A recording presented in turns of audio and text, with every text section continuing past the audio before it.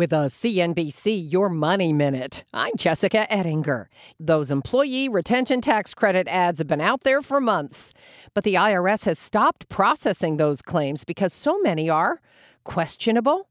Now, the tax credit is real, but there are a lot of so-called tax experts out there ripping people off. These ERC scam artists are going after these little tiny businesses, promising them that they're going to get money back.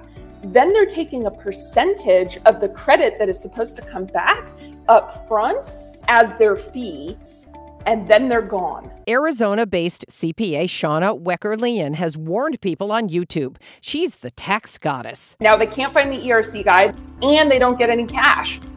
It's heartbreaking. Find more on what's going on with the employee retention credit at CNBC.com. I'm Jessica Ettinger, CNBC. Ready for a new and exciting career challenge? At DHL Supply Chain, you're part of a team committed to creating innovative solutions for some of the biggest brands in the world. We're recognized as a best place to work, where people are valued, supported, and respected. DHL Supply Chain is hiring for a wide range of salaried operational and functional roles. Previous experience in logistics is welcome, but not required. All opportunities, no boundaries. DHL Supply Chain. Apply today at joindhl.com.